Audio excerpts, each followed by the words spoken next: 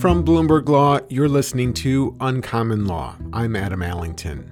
The evidentiary phase in the murder trial of former Minneapolis police officer Derek Chauvin is now over, as both the defense and prosecution rested their case on Thursday. Mr. Blackwell. Your Honor, the state of Minnesota rests. Mr. Nilsen, anything further? Members of the jury, the evidence is now complete for this case. Next step for you is to listen to closing arguments and then retire for deliberations. That'll occur on Monday. The question of whether Chauvin would testify was the subject of weeks of speculation. Ultimately, Chauvin decided to plead the fifth.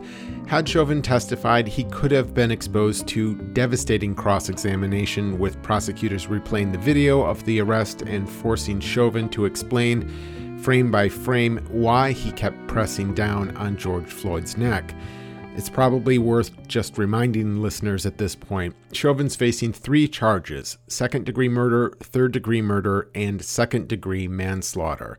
The jury will be instructed to consider each charge separately, meaning Chauvin could be found guilty of one charge, but acquitted of the others, or similarly, he could be found guilty or innocent of all 3.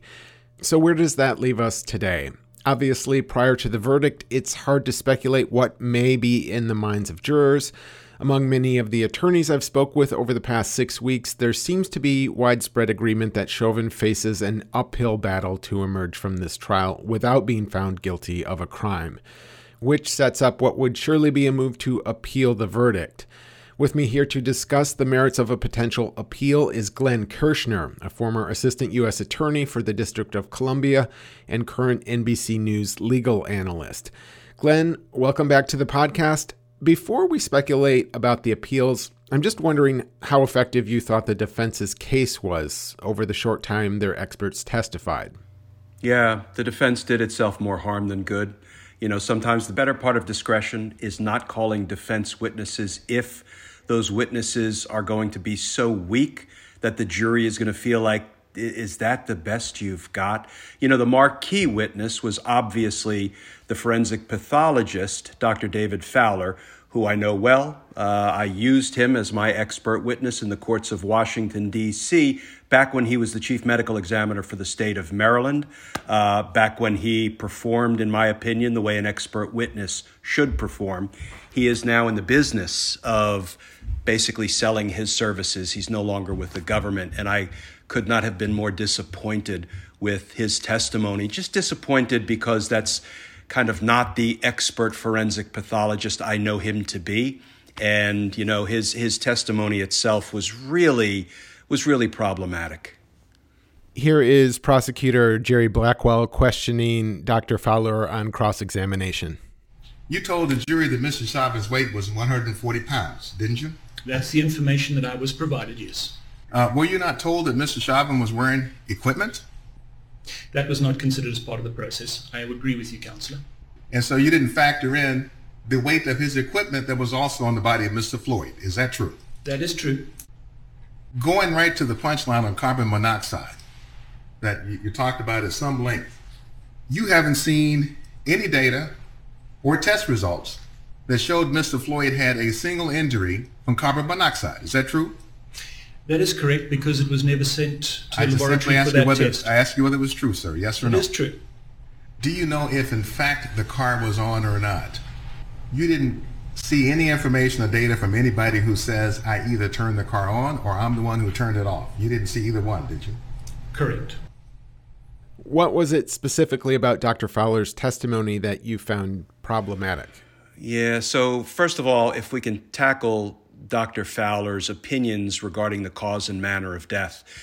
All of the expert witnesses called to the stand by the prosecution, and they were many, and they were across multiple medical disciplines, and they were truly expert witnesses, whether it was the cardiologist, the pulmonologist, the 2 forensic pathologists, the toxicologists, and they all generally had a consensus in their opinion, and that is that the death was caused by low oxygen levels in the blood due to the police restraint that we know from other witnesses was in violation of Minnesota police policy, was unreasonable and was excessive.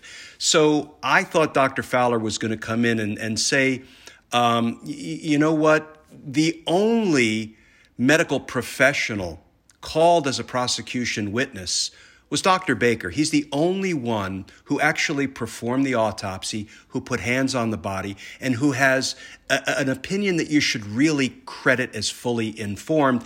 And then I thought he was going to try to explain away some of Dr. Baker's findings. But when he stood up there and he testified that, you know what, all of those experts were wrong. It had nothing to do with low oxygen. It had nothing to do with the restraint being applied to George Floyd or the positional asphyxia due to the positioning of his body. Instead, it was his heart disease. It was drugs in his system. It was a small tumor in his hip, and it was because he was put too close to the tailpipe of a police vehicle. And it wasn't even a homicide. It's an undetermined death. Can I tell you, as a former career homicide prosecutor, those opinions are laughable. They're not supported by the evidence, forensic or otherwise. They're not supported by the toxicological results of the tests that were run on George Floyd's blood. And to say that this was an undetermined death and not a homicide it really does a disservice to the science of forensic pathology. And I can go into why that is, but it's probably an hour-long class. The defense also called Barry Broad, a former police trainer and use of force expert who testified that he thought Chauvin acted with objective reasonableness and current standards of law enforcement in his interactions with Mr. Floyd. Police terminology is called one-upmanship. So, police officers don't have to fight fair. They're allowed to overcome your resistance by going up a level or resorting to a different force option to let them accomplish the goal of getting you to comply. So what do you make of this discrepancy? Is the MPD just circling the wagons and hanging Chauvin out to dry? I'm not qualified to judge here, obviously, but was Broad an effective expert in your opinion? Yeah, I am qualified to judge because I worked police excessive force cases, including ones that resulted in fatalities when I was at the D.C. U.S. Attorney's Office. And this Barry Broad, this defense use of force expert, I'm going to cut right to the chase. We all saw with our own eyes how that force was excessive, was unreasonable. And we had multiple police officers representing the top brass from the Minneapolis Police Department, where this incident occurred, saying this violates our policy, the policy that governed the behavior of Derek Chauvin and his fellow officers. And for this guy, Barry Broad, to come in from the outside and say, all that force was just fine, not excessive at all. And then a marquee bad quote from him is, he said, and you know what? The police don't have to fight fair. That's a quote. I mean, he really was a train wreck of an expert witness. As one attorney explained it to me, a big part of what Chauvin's defense team is trying to do in this trial is to set up a number of potential avenues for appeal in the event of a guilty verdict. So did you see anything over the course of this trial that jumped out at you as an obvious cause for appeal? No. So I watched the case closely to see whether I saw any significant errors being committed. And I will say there's only one that caught my attention that I predict will be the marquee appellate issue raised by the defense. And it's a straight-faced appellate issue. The judge concluded that Maurice Hall, the gentleman who was in the car with George Floyd, together with Shawanda Hill, when the police came up and got Mr. Floyd out of the car, he was an important fact witness because he could testify about drugs he provided to George Floyd, about the effects that those drugs had on George Floyd generally and on this particular occasion. He actually had important information to provide to the jury, but he invoked his Fifth Amendment right against self-incrimination. So we often in criminal trials have constitutional rights collide. because the defendant, under the Sixth Amendment, is entitled to compel witnesses to testify in his favor. And a witness has a Fifth Amendment right against self-incrimination when called as a witness. So the way the judge resolved that collision of the constitutional rights is he decided that basically Maurice Hall's Fifth Amendment right against self-incrimination wins, and Derek Chauvin's Sixth Amendment right to call witnesses in his favor loses. That's a problematic ruling. Now, he basically, and there's a whole deep dive we could do on the rules of evidence regarding statements against penal interest and how the judge ended up ruling. But basically, the judge said, because I think there's enough other evidence developed through Shawanda Hill's testimony, through the toxicology results, through everything else that the jury does know about, including about George Floyd's drug ingestion, I find that Maurice Hall's testimony is of limited significance because the jury got enough other information that I'm going to preserve Mr. Hall's Fifth Amendment right against self-incrimination, and I'm not going to find a way to force that information in front of the jury, even though there were some ways he could have done that, including a nuclear option. But I think that's the most significant appellate issue I've seen in this trial. I predict it will lose on appeal, but I think it will be the subject of robust appellate litigation. You didn't think the announcement of the $27 million civil settlement with Floyd's family or the denial of a change of venue motion were cause for appeal based on a tainted jury? No, because we have this fiction in the law that jurors are presumed to follow the instructions of the judge. And in every case, the judge says, do not pay attention to any outside reporting on this case. And if you do, you're required to bring it to my attention. Then the judge will vet that information with the juror to make sure that the juror can promise to put it out of their mind, not have it enter into their deliberations in the case. And we indulge this fiction in courtrooms every day, but it's a fiction that keeps our criminal justice system up and running. Because think about it. If we didn't presume that jurors would disregard inadmissible information that came their way, we could really never get to a verdict because there's always stuff being blurted out in court that's inadmissible. And what does the judge say? Strike that from the record, and I instruct the jury to disregard it and not consider it. That's the fiction that we operate under. That goes for this kind of publicity surrounding a trial, even though the $27 million settlement, I think, can be viewed as an enormous consequential admission of guilt by the police department generally when they paid to settle this wrongful death claim. So, Glenn, all said and done, or at least as it's been so far, do you think Derek Chauvin got a fair trial? I think he got his due process and then some. He had a competent defense attorney. People are criticizing Eric Nelson because he is not making a better showing in defense of his client. What I keep saying is you have to understand, not every case lends itself to a compelling defense. I've tried strong cases, I've tried weak cases. The strong cases, the defense attorneys will often sort of fumble around trying to find something to persuade just one juror that there's reasonable doubt. And frankly, a lot of the evidentiary alleys that defense attorneys run down, they're dead ends. Some of them are laughable. And I think we saw some of that in Eric Nelson. I think he did the best he could, given what he had to work with. But I do think Derek Chauvin got a fair trial throughout. And I think the prosecutors did a masterful job. Very understated. I'm a little bit more bombastic. I would have torn people up on cross-examination. I have a different way about me in the courtroom.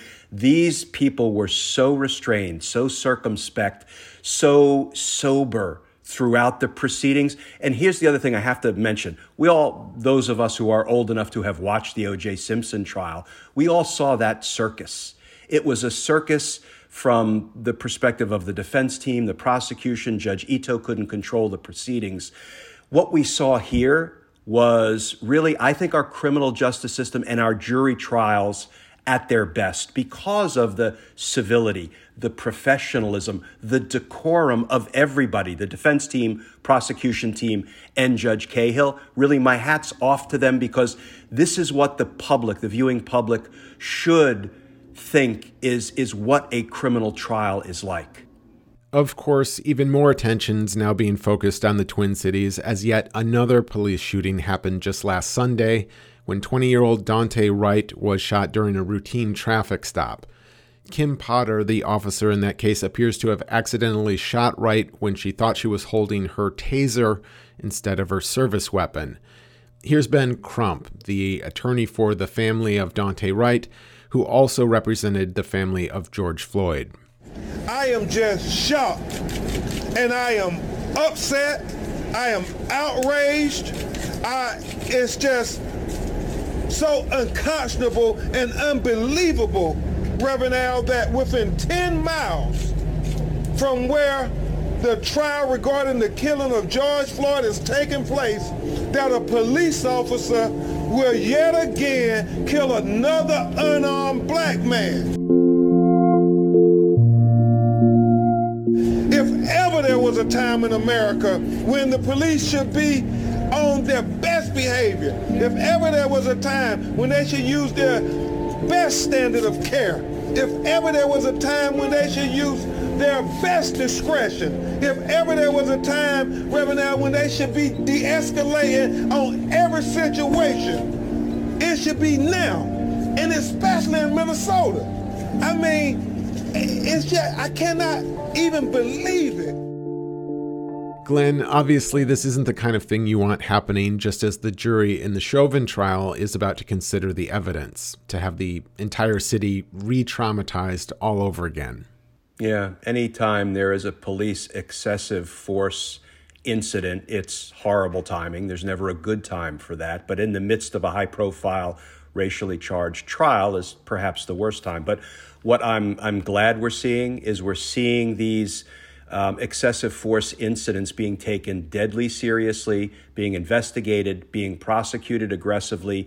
I mean, Officer Potter, who mistook her gun for her taser and killed Daunte Wright, they charged her immediately. And I can tell you, in the past, that's not what we generally see when there's an allegation of excessive police force. So hopefully we're beginning to learn our lessons, and we're beginning to take these incidents seriously. And if anything screams out for real police reform, not banning this chokehold or banning the use of a particular weapon or police tactic, that has no hope. Those kind of things will not alter the behavior of a Derek Chauvin. It's wonderful that we're catching excessive force on video, but we saw the incident in Virginia where two local Virginia police officers abused, demeaned, and assaulted an Army lieutenant. It was wonderful that they were wearing their body-worn camera so we could see what they did when they violated his Fourth Amendment rights. But we have to learn that banning police tactics, chokeholds, putting body-worn cameras on officers will not have an impact unless we do a better job of vetting the people that we decide to entrust with a badge on their chest and a gun on their hip and the authority to order us out of our cars. My last question for you, Glenn, is whether you have any insights or guesses about how long jury deliberation may last. I've heard some experts say it could be as little as 1 hour, or it could take weeks. Yeah, so I tried cases for 30 years. There's a rule of thumb, but we can't read too much into it. The rule of thumb is a quick verdict is a conviction. I would call it a good verdict, not surprisingly, as a former prosecutor. Quick verdict generally is a good verdict, because if we have presented a strong case to the jury, we've been through indictment, we've been through trial, we think that, okay, we got it right based on the evidence. We persuaded 12 jurors and they were ready to convict pretty quickly. Here's what works against that. In a case like this, in my experience, jurors want to be super thorough. So they're probably going to very methodically spend time going through the testimony of each witness, examining each exhibit that was admitted into evidence. What I've seen my juries do over and over again is they put the big old white paper sheets all over the wall and they draw their own diagrams and charts and lists. So I don't think we can expect a quick verdict out of this jury. I think they're going to want to be serious, sober, deliberate, and really take their time. But I do think we're going to see convictions on all counts, including the most serious. Glenn Kirschner is a former federal prosecutor and current legal analyst for NBC News. Glenn, many thanks, as always, for your time. No, great talking with you. One brief note relating to the verdict. Judge Peter Cahill has said that if a verdict comes late in the day, the results will be announced the following morning. And that, dear listeners, is where we will leave you for today. Uncommon Law was produced by myself, Adam Allington, along with Marissa Horn. Josh Block is the executive producer of Bloomberg Industry Group podcasts. Thanks for listening.